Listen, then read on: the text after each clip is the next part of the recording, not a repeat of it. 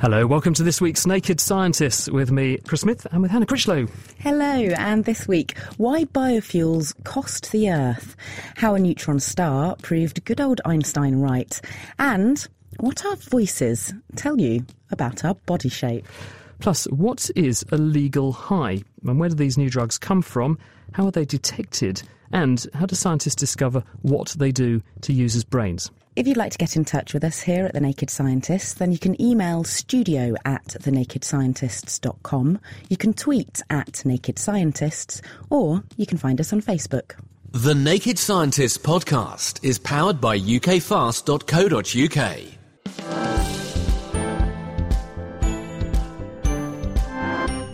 And joining Hannah and me for a look at what's making science headlines this week, apart from the fact that it is the 60th anniversary of the discovery of DNA, are Neil Withers, he's from Chemistry World magazine, science journalist Mark Peplow, and Laurie Winklis from the National Physical Laboratory. Hello to all of you. Neil, first up, biofuels. A new report is suggesting that the arguments are not all that compelling. That's right. There's a report out from Chatham House which suggests that biofuels, which are supposed to be a low-carbon green alternative to the fuels that we dig out of the ground, aren't as good as we thought they are. Why not? Unfortunately, there's a number of reasons why not. For a start, they destabilise the food chain because to grow them, you have to use fields that you would normally use to make crops, and that makes food prices go up and causes food riots in poorer places. And second of all, in order to still maintain the same amount of crops that we use to make food, you end up using fields from rainforests or from other areas of high carbon, and you release all that carbon into the atmosphere, destroy biodiversity, and that completely wipes out the gains you get from using fuel grown.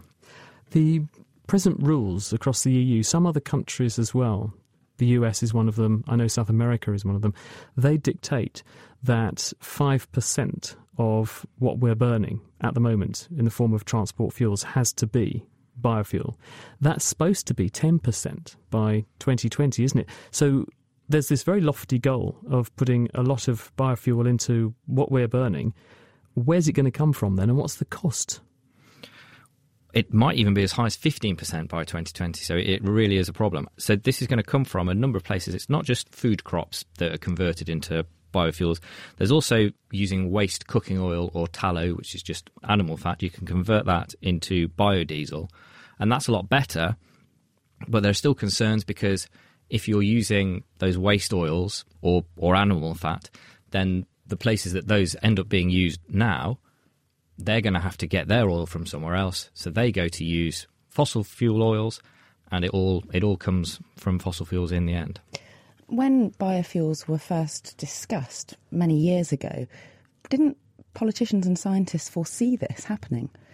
I think they did, but I think one of the reasons why these targets have come into place is partly out of selfishness for the US and for Europe, because it means that they get to subsidise poorer regions of Europe and the US, and that means that they can sort of divert funds to people who are going to vote for them. Mark? Are there issues of degree here? Are there some biofuels that are better than others? Brazil's bioethanol that it makes from sugarcane, for example, is often lauded as quite a success. Yeah, bioethanol in Brazil is certainly probably the best example because Brazil's a hot country on the tropics. They get a lot of sunshine. They can produce high-energy crops, as you say.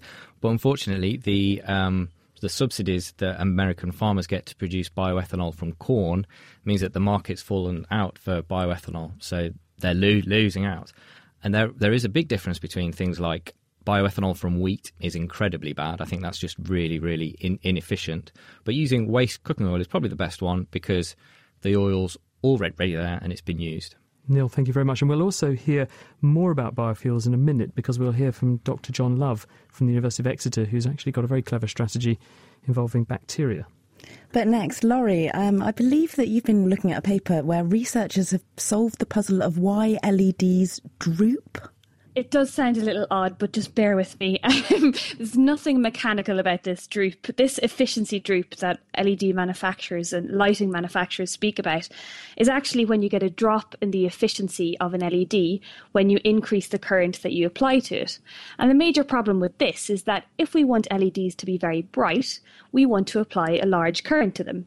So we want to increase the current and then increase the light output from the LED. But with a particular type of LED, you actually don't get that. You get a kind of a deviation from this perfect straight line. You get this droop in efficiency. And a group led by Claude Weisbuch, who is from the University of California in Santa Barbara, that is it's just actually being published in the next week or so, seems to have actually discovered the culprit of this efficiency droop. And they've actually made some real measurements, very definitive measurements, to prove that their theory is actually correct. How have they done it? What have they done? Well, basically, these LEDs that they use are called InGaN, so indium gallium nitride LEDs. And basically what they've done is they modelled, about 2 years ago, a group modelled this LED and tried to understand why they were getting this drop in efficiency. And they found that if you had this system, this effect called Auger recombination inside the material, that would explain this droop. It would explain the drop in output of light of the LED.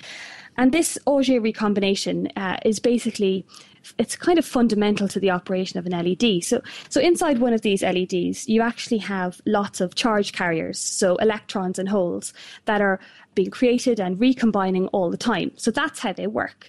When an electron and a hole combine together, the energy that they release is released in the form of light. So that's how an LED works. But sometimes you can get these 3-particle interactions.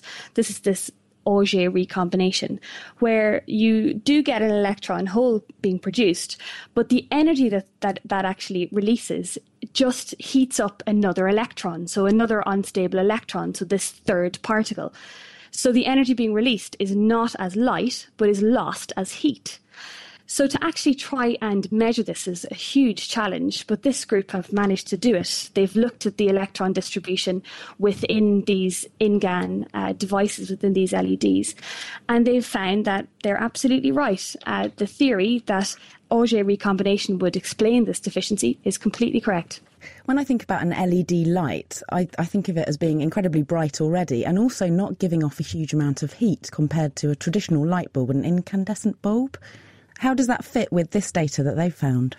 Well, basically, they are very, very efficient. You're right, absolutely. They're really durable and they've incredibly long lifetimes, much, much longer than an incandescent or a fluorescent bulb. And they don't have a filament either, so that's why they don't heat up. They're just based on charges moving around inside a material. So in that way, they seem like a really obvious choice. But the problem is, if we want to illuminate a large area, we need to apply a very high current. And with LEDs, when we apply this large current, we just don't get the light output that we want to get. So we actually don't get it to illuminate a large area. We just get a very small, bright source of light, which isn't very good if we want to replace incandescent or fluorescent bulbs. So, Laurie, now you know, or now this team know, why you get the droop and what's underlying it. Does that mean we can come up with a strategy to get round it? Or is there a wall there it's impossible to surmount unless we completely change materials? This effect, this recombination effect, it can't be eliminated because part of it actually defines how the LED actually works. But you can minimise this Auger recombination by being a bit clever with the materials engineering. So this group actually believe you can use the same materials, this indium gallium nitride, that already gives you nice blue efficient LEDs. But by changing the actual structure of the material on the nanoscale, you can actually design it so that the recombination is at least minimised. So it's definitely going to change how we design our LEDs from now on.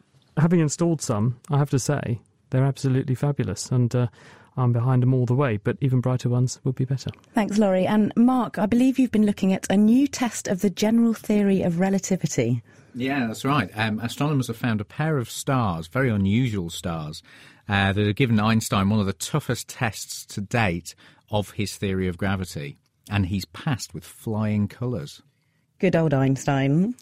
So how did they test this? These stars are very unusual. One of them is a pulsar. That's a neutron star that spins around 25 times each second. And as it goes, it sends out this beam of radio waves, just like a lighthouse, and it sweeps past Earth 25 times a second. And radio telescopes can pick that up and measure it. The other star that it orbits around is a white dwarf star, which is the glowing remains of a star that's lost its atmosphere.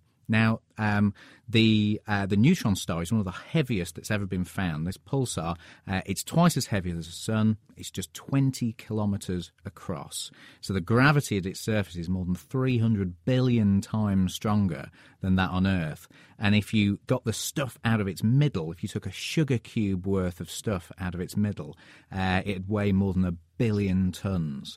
So this is quite an intense, unusual environment. There's a lot of mass moving around very quickly. They orbit each other just every 2.5 hours. And as they go, Einstein's theory predicts that they should send out gravitational waves. These are ripples in the fabric of space-time. And as they do that, they're losing energy all the time. And that means they spiral closer and closer and closer together. And that means that their period of rotation will speed up very slightly. And because this pulsar is sending out this beam of radio waves, just like a telescope, they can actually watch that speeding up of the orbital period. Einstein predicted it should be 8 millionths of a second per year, and that's exactly what they saw. So they don't detect the gravity waves, though. That's the critical thing. They're actually inferring the gravity waves must be coming out because the planets are going in. Absolutely. So it's an indirect test of the existence of these gravitational waves and of Einstein's general theory of relativity. There is other indirect evidence of gravitational waves. And of course, there are experiments going on, LIGO is one of them, to actually directly detect gravitational waves. LIGO works, for example, by shining 2 sets of laser beams held at right angles along tracks a few kilometres long. And the gravity waves, because they're rippling space, actually just slightly change where those laser beams go. They haven't found anything yet. But the cool thing about these stars that have been found is that because they can sort of model exactly what sort of gravity wave should be coming out, it gives people working on experiments like LIGO a better idea of where they should be looking for the signals, direct signals of gravity waves. Because, of course, we also want to use similar things as LIGO and LISA, the interferometer in space, to look for gravity waves to infer the potential existence of parallel universes, because we think that if there is a parallel universe out there, or many universes, the gravity ought to be able to propagate between them, and we ought to be able to see that. That would be one of the things. LISA, unfortunately, is it's kind of a similar setup as LIGO. It's just that it's planned to go up in space, and it would have a trio of satellites, each about 2 million kilometres apart. So it's like LIGO, but a lot bigger and thus a lot more sensitive. Sadly, LISA at the moment is a dim and distant prospect. There's a sort of technology mission being launched next year called LISA Pathfinder that's going to test some of the technology that you would need to do that. But the funding for LISA itself, the real thing, is just not on the table at NASA at all. The European Space Agency are trying to pick up the pieces with that, but it's 20 years away. Good to know that Einstein was right. Thank you very much, Mark Pepley. Hannah, you've been looking at voices, very important on the radio, but actually they belie a lot more than we might think about what people look like. Yeah, so scientists this week have published a paper on why certain people's voices might sound sexy. So Marilyn Monroe, for example, was known as having quite a breathy, quite attractive voice, and was perceived as... cigarettes, wasn't it? Well, it was also the Happy Birthday, Mr. President was particularly breathy, wasn't it? And then there's also Barry White, who's got his deep voice that makes many women swoon whilst he croons. And scientists have been trying to find out exactly why that might be, that certain voices are perceived as being attractive, and what it might correlate with in terms of your physical attributes.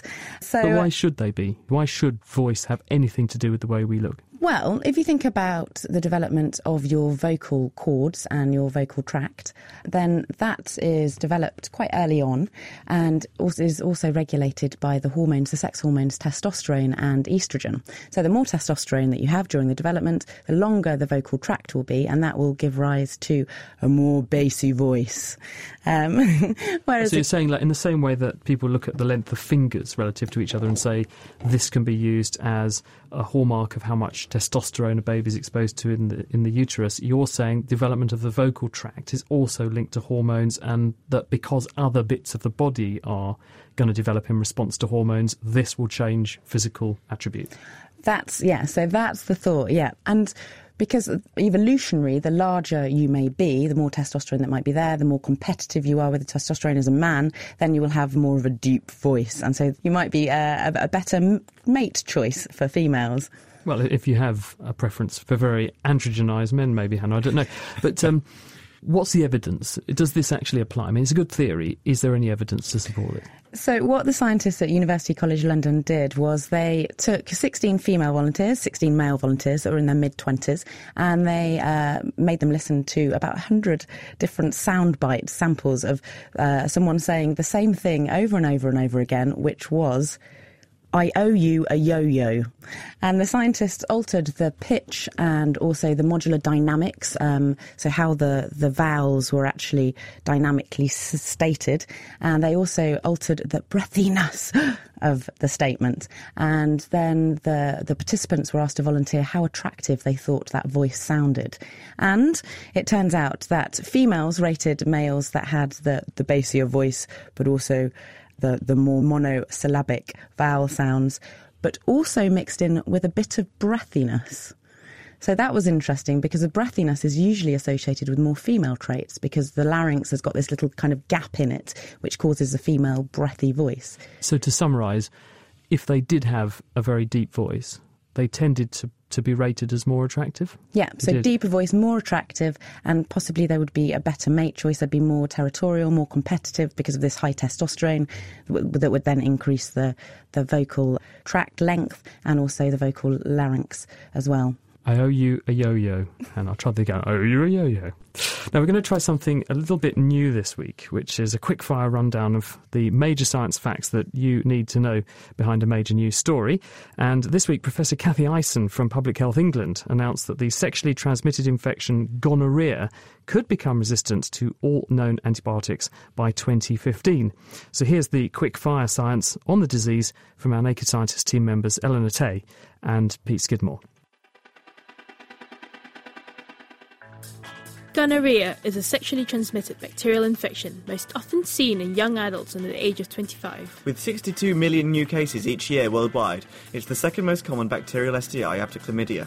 Gonorrhea is on the rise in the UK, with records showing a 25% increase in cases in 2011. It's transmitted between people during unprotected sex, but may also be passed from an infected mother to her baby during birth. The bacteria can infect all parts of the female and male reproductive system, as well as the eyes and throat. The infection is often symptomless, but may cause yellow discharge and a burning sensation when urinating.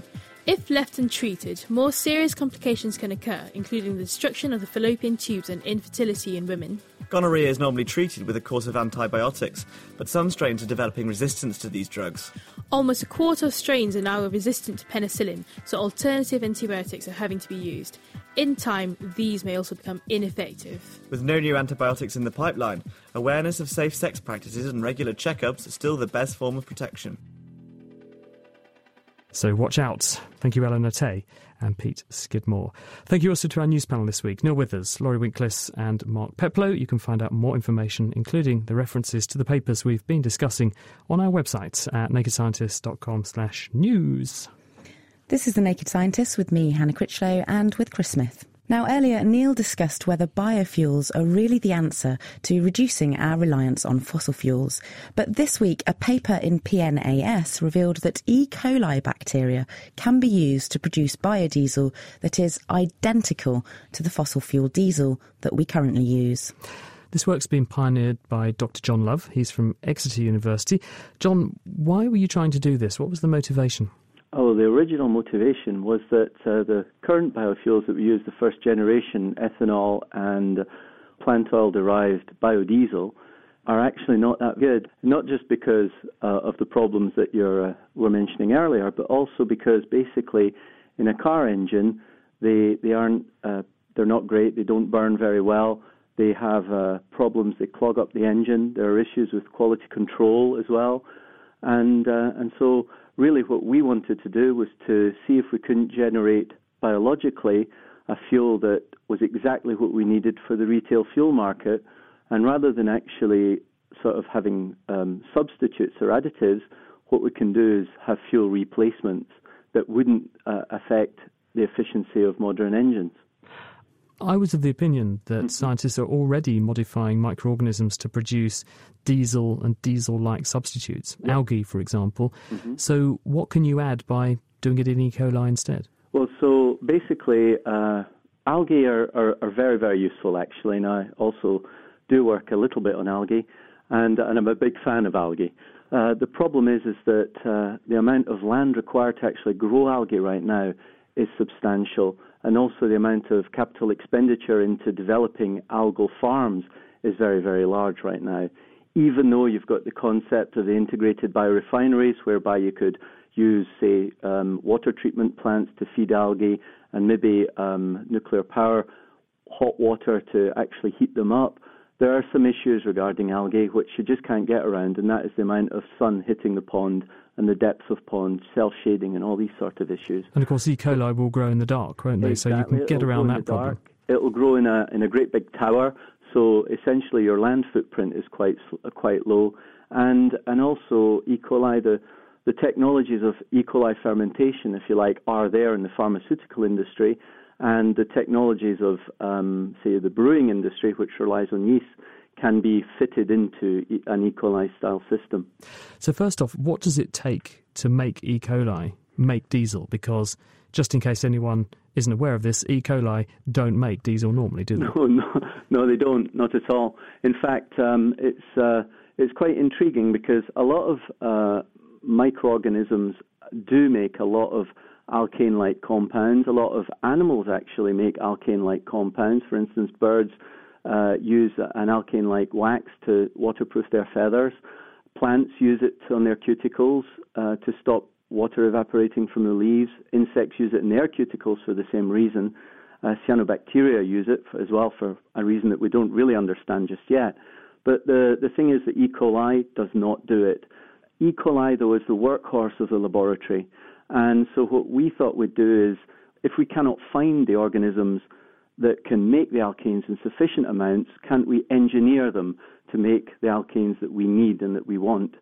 So what we did is we trawled the literature, trawled the GenBank and various things like that, came up with a few solutions that were possible, and then built artificial synthetic metabolic pathways in order to generate the biofuels. And the conversion basically goes from free fatty acids to an aldehyde to the alkane. And we trim and we customize the chain length, the carbon chain length, and the carbon chain configuration at the free fatty acid stage. So, in other words, what you feed the bugs determines what they churn out? Well, not really, no, because actually what we feed the bugs right now is glucose. And really, glucose is the source of most of the energy in the E. coli cell, and it will eventually be converted to a free fatty acid. If we were able to feed it another substrate, then it would just use it as an energy source, and it would also take that to a free fatty acid. Providing there's some carbon there, we can actually construct these fatty acid carbon chains. So you've taken chunks or modules of, I suppose, bits of metabolic pathways from a range of different microorganisms, reassembled them all in E. coli, so it's got this ability to do this synthesis. Yes. It then makes these chemicals that, to all intents and purposes, are very similar in composition to diesel. How much can I get from one bacterium? Or if I grow a culture of them, can you get practical amounts out? Well, right now, no, you can't. And so what we've done essentially is a proof of principle. What we need to do next is to actually work out the bottlenecks in the metabolic pathways, to try and iron out any competing reactions to make the process much more efficient, and potentially also boost the amount of fatty acid that is produced by E. coli. And there's a wide literature in actually doing that. So that might be relatively feasible. What we'd also like to do is alter the inputs, if you like, into the system, not just the outputs, so that we can get the E. coli to feed off a variety of substrates and not just right now glucose, but perhaps sugars derived from lignocellulose, so the degradation of wood, or perhaps even waste products we wouldn't accept actually as useful right now. All right, well, we must leave it there, but it looks like there's a little bit of optimisation to do, but every reason to be optimistic. John, thank you very much. That's John Love. He is from the University of Exeter, and that work was published this week in the journal PNAS. This is The Naked Scientist with Hannah Critchlow and also with me, Chris Smith. And if you'd like to get in touch with any questions or comments, you can email us. It's studio@thenakedscientist.com. You can also tweet @nakedscientists, or you can look us up on our Facebook page. Now, last year in the UK, 73 completely new legal high drug compounds were found in clubs and bought over the internet by the police. But how do scientists keep up with this constant flow of new and untested chemicals that are being released and flooding the market? Well, in a moment, we'll be talking to Colin Davidson from St George's University of London about how he analyses the effects of these legal high drugs on the brain. But first, analytical toxicologist John Ramsey explained to me how his company, Tic Tac Communications, which produce a commercial drug database used by UK healthcare and law and order professionals, track the appearance of new drugs and what constitutes a legal high. A legal high is a compound not controlled by the Misuse of Drugs Act. Drugs that mimic existing drugs of misuse but have been modified sufficiently to just tweak them to bring them outside the Misuse of Drugs Act, but are similar enough to maintain the pharmacology. Of course, at the time they're synthesised and sold, nobody really knows whether they do that or not, but the assumption is that the molecular adjustments are relatively minor, therefore they will retain the pharmacology. Then they get marketed and evaluated by the users who report back whether they work or not, and then they're either successful if they work as drugs or they're not successful, I guess, if they don't. So how do you stay on top of this? It's a completely moving goalpost. We discover a new compound, we find out about it, we tell the legislators, they make it illegal, and then the bad guys look for a new compound. So we go round and round this circle with a constant number of new compounds being made and detected and then controlled. So do you have to dip into the marketplace, for want of a better word, to see what's doing the rounds then, to keep updated? Yes, we have lots of different strategies. I mean, we can only work within the law, obviously. That's one issue. So we use the contents of club amnesty bins to see what's being used in the great outdoors, as it were. A club amnesty bin? Clubs are known to have a drug problem, so they need to do the best they can to minimise drug use on their premises. So they will agree with the local police and the local licensing authority on a strategy to keep drugs out. And what it normally says is they reserve the right to search people as a condition of entry to the club.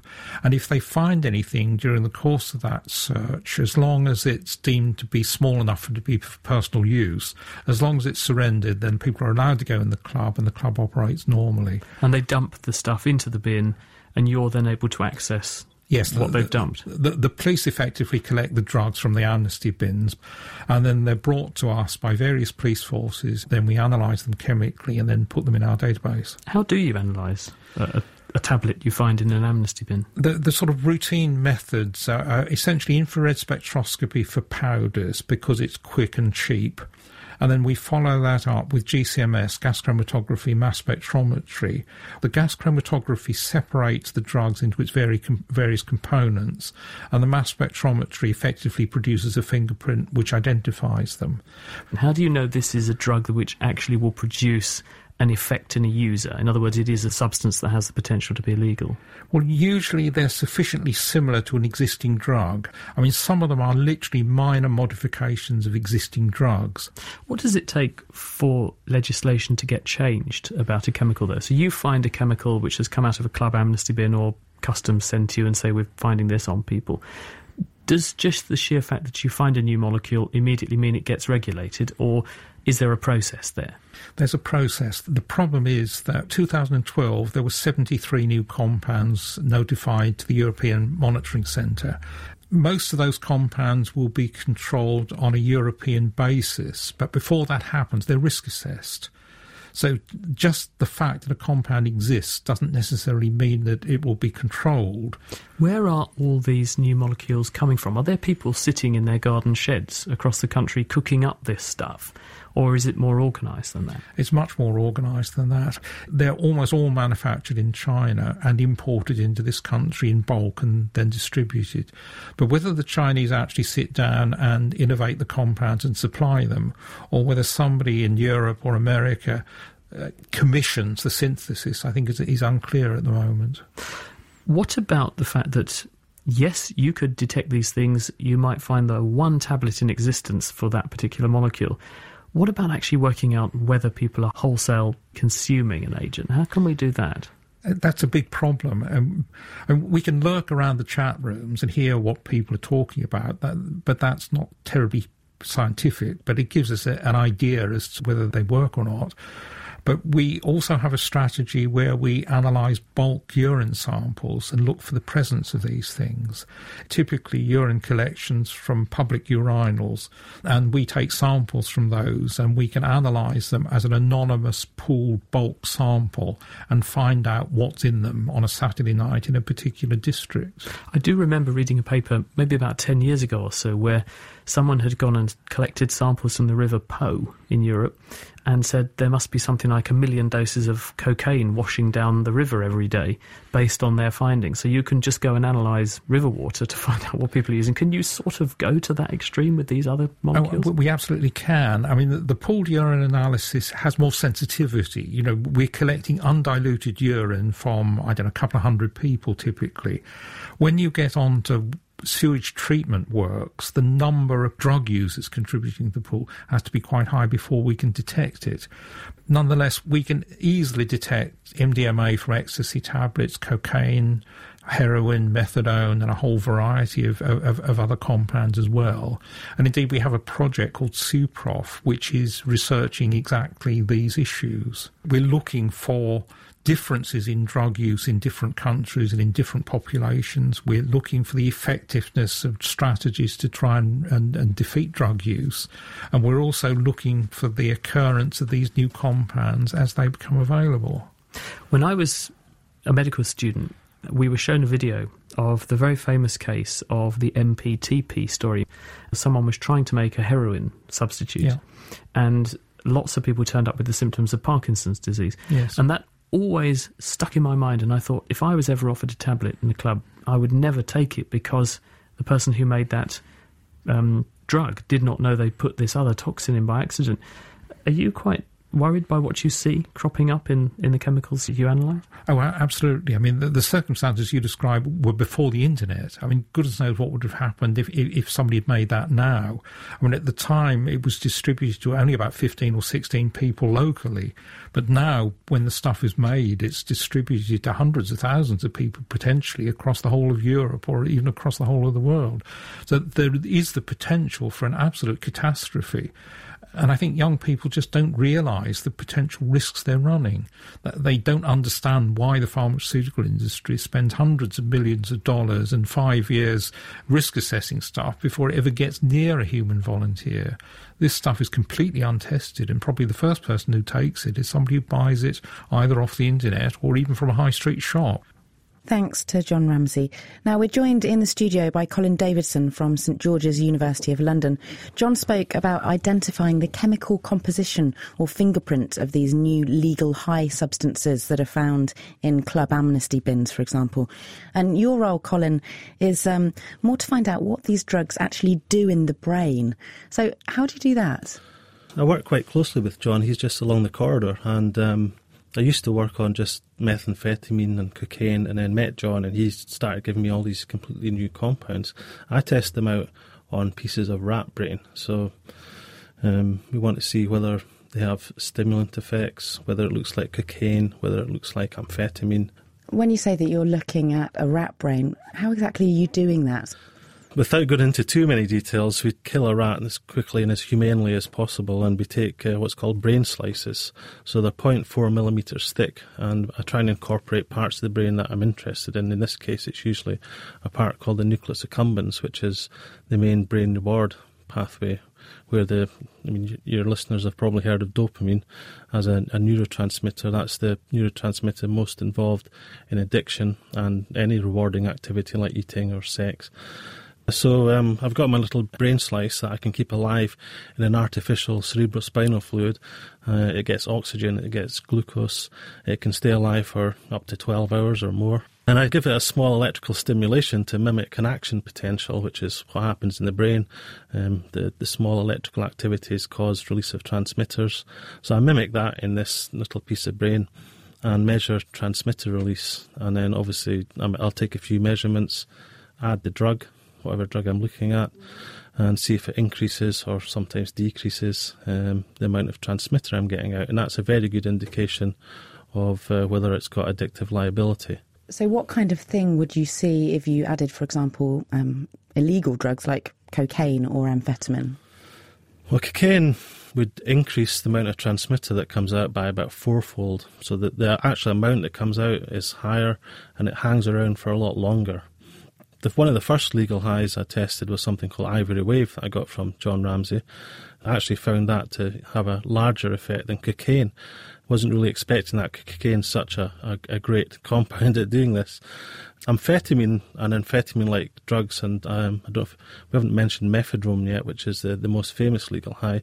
It seems to be a bit like amphetamine and ecstasy, but they can cause transmitter release without action potentials, which potentially makes them more dangerous, I think, because it's been shown that amphetamine and methamphetamine, these types of compounds, actually cause neurotoxicity in animals. There's a lot of animal studies on that, and I did some of those when I worked in America, but also it's been shown quite recently that human methamphetamine, amphetamine addicts do have problems with their brains. There's brain lesions and very long-term problems after using them. So it's causing cell death, these nerve cells, to actually die. Especially in the dopamine system. And a long time ago it was hypothesised that this cell death might lead to early onset Parkinson's, to go back to what Chris was talking about earlier. And recent research has suggested that is true, that the people who were taking amphetamines or methamphetamine 10 or 20 years ago are getting early onset Parkinson's more often than you might expect. And what about drugs like, for example, benzofury has, I believe, been on the scene for quite some time now, and it seems to be very popular, and it's legal at the moment. Yeah, I was at a conference yesterday in Bath, actually. It was one that John Ramsey was organising, the SUPROF, the Sewage Profiling Conference, and someone gave a talk there and mentioned that benzofury is actually one of the most popular drugs at the moment. It's been actually associated with 2 or 3 deaths quite recently. But it seems to have both stimulant properties, so like cocaine or amphetamine, but also has LSD, trippy-like properties, so you get a double effect from it. And my colleague James Moffat has shown it's very potent vasoconstrictor, so it's going to give you hypertension and potentially cause other cardiovascular problems. You mentioned that agent has this hallucinogenic property, but obviously you can't tell that from a slice in a dish. Well, we know that LSD works on the 5-HT2A receptor, so a little bit of protein in the cell membranes. But it's obviously got a normal physiological function, but this is the small protein that LSD and these hallucinogenic drugs actually attach to very strongly and stimulate and cause things to happen inside the cell. So we've shown, and I've got a colleague at Roehampton University, Jolanta Packer-Juffrey, who's shown that benzofury binds quite strongly to the 5-HT2 receptors. I'd also say that you can also get hallucinogenic effects from these psychostimulants, and back in the 60s a lot of people who took amphetamine were misdiagnosed as being schizophrenic. So if you get massive releases of dopamine, it can cause you to have hallucinations and act like a schizophrenic. So these drugs, like the one I mentioned earlier, desoxypipridol, which is very potent, has actually caused these sort of effects in abusers, and they've done some crazy things recently. What about working out whether or not these drugs are toxic? Because by measuring the nerve transmitters coming out, that tells you something about what they're doing to the brain. But what about, going back to your earlier point about the fact that they will do damage potentially, how can you tell that from your slice experiments, can you? Yeah, I've got a method to measure mitochondrial activity. So one of the ideas is that some of these drugs might mess up your mitochondria. And for your listeners, mitochondria are the small things inside your cells that produce energy, ATP. So if you run out of energy, the cell dies. And that's been shown for methamphetamine and amphetamine. It can cause damage to neurons, probably by disrupting mitochondria. So I've been looking at some of these new legal highs using this mitochondrial stain in brain slices. But the ideal thing to do would be to try some long-term studies where you might dose an animal with one of these drugs for a few weeks, then see what effect it's had. That's the best way to do it. So, Colin, once you have this data about how these compounds might affect the brain in terms of causing cell death, addiction, and also have psychoactive properties, then what do you do with this data? Who do you tell, and then what happens? What's the next step? Well, typically we try and publish it in a good journal, but that's quite a long process. So, we always try and disseminate the data to the appropriate people, and I have given some talks to the ACMD, the Advisory Council on the Misuse of Drugs, who would inform the government whether they thought something was dangerous or not. I give talks to various scientific meetings and so on, and get the data out there to the people that need to know. So I guess in general you work out how these things work, and that informs the reports that John's able to do as well, because he can say, we know what the molecule is, and Colin has told us vaguely what it's doing to the brain, and then hopefully also get a publication out of it. Thank you very much, Colin Davison. Now, researchers might struggle to keep up with new legal high compounds being developed, but scientists face a different problem when they try to research illegal compounds. Because David Nutt, Professor of Neuropsychopharmacology at Imperial College London, and he's also President of the British Neuroscience Association, had hoped he could investigate the potential of using psilocybin, which is the active psychedelic ingredient in magic mushrooms, to treat depression. But he and his team then ran into a mountain of red tape when they tried to set up a trial. Kate Lamble spoke to him about these obstacles. We've discovered a serious obstacle to doing this research clinically, which is that there are two complex sets of regulations that really make life very difficult when you want to do studies in patients. And those are the fact that psilocybin, like many interesting drugs, are controlled under the Misuse of Drugs Act, but they're put in a particular schedule called Schedule 1, which means that they're especially difficult to study because they have specially complex controls. And those controls are arbitrary. They don't relate to the harm of the drug. So it's kind of paradoxical. I can study heroin easily because my hospital is allowed to hold heroin, but it's not allowed to hold cannabis or psilocybin, which is absurd because heroin is obviously much, much more dangerous. So the rules are arbitrary, they're old-fashioned, they were stuck in the 1970s and we haven't moved on. So that's the first thing. The second thing is this recent set of legislation called the European Clinical Trials Network, which has really screwed up human psychopharmacology in Europe. And that essentially sets a whole series of extra barriers to doing clinical research. Let me give you an example. I can prescribe a drug for blood pressure. Beta blocker has been around for 50 years. If I want to research with it, I have to go through a bureaucratic process which can take up to a year to get all the permissions. They make it virtually impossible to do trials unless you've got a company behind you with hundreds of thousands of pounds, because it just costs that much to go through these regulations. So that's what we're up against, these two great obstacles of the law and the clinical trial regulations. You mentioned it's a Schedule 1 drug, which I think means it's got a high potential for abuse and there's no recognised medical use. How does a drug get classified in that way that seems to restrict it from research? Well, it gets incorrectly classified. It's kind of painful to have to explain why this happens, but let me take you through it. In 1960 and 1970, the United Nations held a worldwide convention to do something about illegal drugs on an international scale.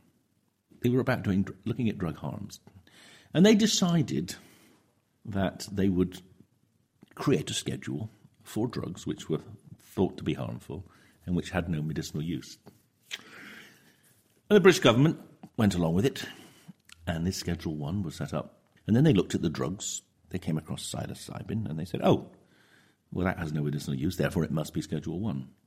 The evidence of harm was very limited, but they just thought that all psychedelics were harmful, so they put them all in Schedule 1. They then put cannabis in Schedule 1, even though cannabis was a medicine. It was a medicine until they put it in Schedule 1, then it stopped being a medicine. So there was an arbitrariness to it, a perverseness to it. And then in 2005, mushrooms themselves, which were legal until 2005, they were put into Schedule 1, Class A. And it was an example of, we see all the time, where politicians will goad each other to be harder on drugs. And of course, everyone thinks, being hard on drugs is a good thing. By and large, being hard on drugs is not a good thing for research because it completely stifles research. Some people would say that putting it under Schedule 1 and restricting it is because we're worried about protecting patients and these drugs being addictive in some way. Is there any worry with mushrooms or psilocybin that if it's used for depressive patients, it might have an addictive quality? You see, that's one of the amazing things about psychedelics. They're not addictive. Before LSD was banned in 1964, there were 6 trials of LSD to treat alcoholism. And there's been a recent meta-analysis of that work, and it shows that it's as effective as anything else we've ever had. It's anti-addictive. A lot of people go overseas, they go to Vietnam and Thailand to have Ibogaine treatment for their addiction. Yeah, there's a whole body of literature about the mind-changing effects of psychedelics can be useful for addiction, as they may well be useful for depression and for dysthymia and all the other things that people get benefits from with them. We're now seeing a lot more research into how Class A drugs, as we see them, quite illegal drugs like ecstasy being used for PTSD and things like that, and these drugs having medical implications. Do you think that legislation is holding us back, or do you think that there is a certain amount of caution that we should be using? Ecstasy is quite I can say, most of the drugs in Schedule 1 are nothing like as harmful as the drugs in Schedule 2.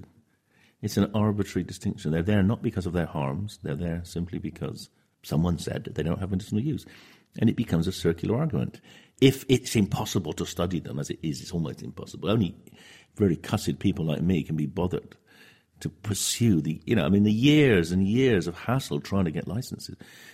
There is no question that if the scheduling was more rational, there'd be a lot more research, and that would be good for neuroscience, and that would be good for patients. The worst example is not psilocybin, it's cannabis. Cannabis was a medicine. It should never have been put in Schedule 1. And exploring that has been terribly slowed over the last 40 years because of it. And that probably means that lots of people have suffered unnecessarily because, the use for spasticity, the use for pain. And also there's a huge interest in cannabis-type drugs for cancer treatments. And all this has been really impeded by the scheduling. And, of course, it hasn't actually stopped young people using it. When cannabis was put into Schedule 1 in 1971, 500,000 people in this country had ever used cannabis. 40 years on, 10 million people have used it, probably more like 20 million now. So it hasn't stopped the use. All it's done is stopped scientists using it. As we're discovering more medical consequences from these drugs, which you've previously been restricted from using, do you see a point at which scientists will campaign or win a change in regulation for research purposes? Well, I am pursuing a campaign now to do that, and I want scientists to sign up. I've written with a couple of colleagues quite a powerful piece coming out in Nature Reviews Neuroscience in June that argues the folly of what we've done for the last 50 years and strongly challenges the government to change. So I want scientists behind me because I think when they see the missed opportunities, they'll realise that neuroscience hasn't expanded. It particularly feels like consciousness and pain research. There are enormous insights to be made from drugs like psilocybin and cannabis. Let's say that you finally get the trials underway. What's your foresight of when we could find out whether this can be turned into an effective treatment? The current plan is this. Get the trial started as soon as possible. If there is significant benefit, then obviously we want to find a way of making it available to psychiatrists. And this is why the law must change. Because I can tell you that under the current law, psychiatrists would need to have a licence to use the drug. The licence costs £6,000 and takes a year to get. So they're not going to use it. Hospitals need to have a licence to hold the drug. There's only 4 hospitals in the country with that licence. So we must change the law to anticipate benefits of these drugs so that patients can then have access to them. Thanks to Professor David Nutt. So, do you think the laws governing the research of Schedule 1 drugs should be relaxed? You can let us know your thoughts by emailing studio@thenakedscientists.com. You can tweet @nakedscientists, or you can find us on Facebook. Thank you very much. You're listening to The Naked Scientists with me, Chris Smith, and also with Hannah Critchlow. And now, closing the show, it's time for Question of the Week. This week, we gleefully go in search of solving a sleepy riddle of a question. Stuart sent this in. Hello. I'm wondering about the fact that I and two of my sons are consistently able to wake up quickly in a happy demeanour, whereas my wife and my other son have trouble waking up, no matter how much sleep they've had, and they have a somewhat less cheerful disposition. Could this be genetically based? Love the show, by the way. So, is there a relationship between being an early riser and being chipper? We turn to the sleep clock expert, Dr. Mick Hastings from the Medical Research Council in Cambridge. He had some follow-up questions for Stuart, and it turns out that grumpy family members are still grumpy, even if they get to have lie-ins and adjust their sleeping patterns during long holidays. So it doesn't seem to be the case that the bad mood was simply due to going against their midnight owl body clock cycles. So, given it's not natural body clock differences, what could be going on in the brains of these different groups? Michael explains. Well, this is where it gets more biochemical, but I'd argue even more interesting. We do know that how well we feel, our mood, of course, is determined by the chemicals in our brain, the neurotransmitters which are active. And we also know that the body clock controls the activity levels of those neurotransmitters. There's one in particular called serotonin, which is also called 5-HT, which is a sort of happy neurotransmitter. And quite a number of drugs which are used to control people's moods act through serotonin and the receptors it works upon in the brain. So one possibility could be there's just something different in the way in which the body clock controls serotonin patterns in the grumpy and happy people within this family. Something else we could look at where we know the body clock has a direct effect on mood is through a hormone called cortisol. Now, cortisol is very important because it energizes the body, sends sugars into the bloodstream, increases heart rate, muscle tone, and what have you. So it's the hormone that's secreted under the control of the body clock just before we wake up, which is great. You jump out of bed, you're ready to go. Perhaps there's something different in the cortisol patterns. We know they do vary enormously between people because an important feature of cortisol is that not only does it energize the body, it does have a suppressive effect on mood. Now, of course, I'm not a clinician, I'm a basic biologist, but an interesting experiment would be to take some saliva samples from individuals, measure their cortisol levels, and just see if there's a correlation, a relationship between how grumpy people are in the morning and their morning levels of cortisol. So possibly changes in the serotonin or cortisol levels in the brain could be affecting these morning moods. In this case, is there anything that Stuart's wife and grumpy son can do to cheer themselves up in the morning? I think it's important to think about what might make them happy. Perhaps they could give themselves some little treats to wake up to, hot cup of drinking chocolate or the sunlight shining on the bedroom wall. And perhaps the bouncy and bright Stuart can help deliver these nice little treats to his grumpy family members. Well, moving on, we turn to tackle next week's question. Neil and Babette MacDonald wrote in with this. Historians and archaeologists talk about ancient artefacts or structures that are so many thousands of years old. How do they date these objects? Is it just from carbon dating?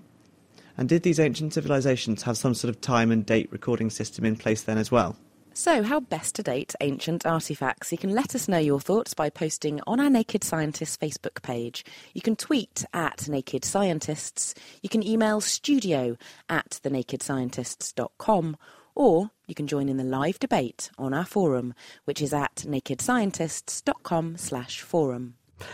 Hannah Critchlow, that's it for this week. Thank you to our guests, John Love and Colin Davidson, and John Ramsey, who joined us earlier in the programme. Thank you also to Hannah for joining me. The production this week was by Kate Lamble, and next week we'll be touching up on our knowledge of the science of conservation. The Naked Scientist comes to you from Cambridge University. It's supported by the Wellcome Trust and the EPSRC. My name's Chris Smith, and thank you for listening. Goodbye.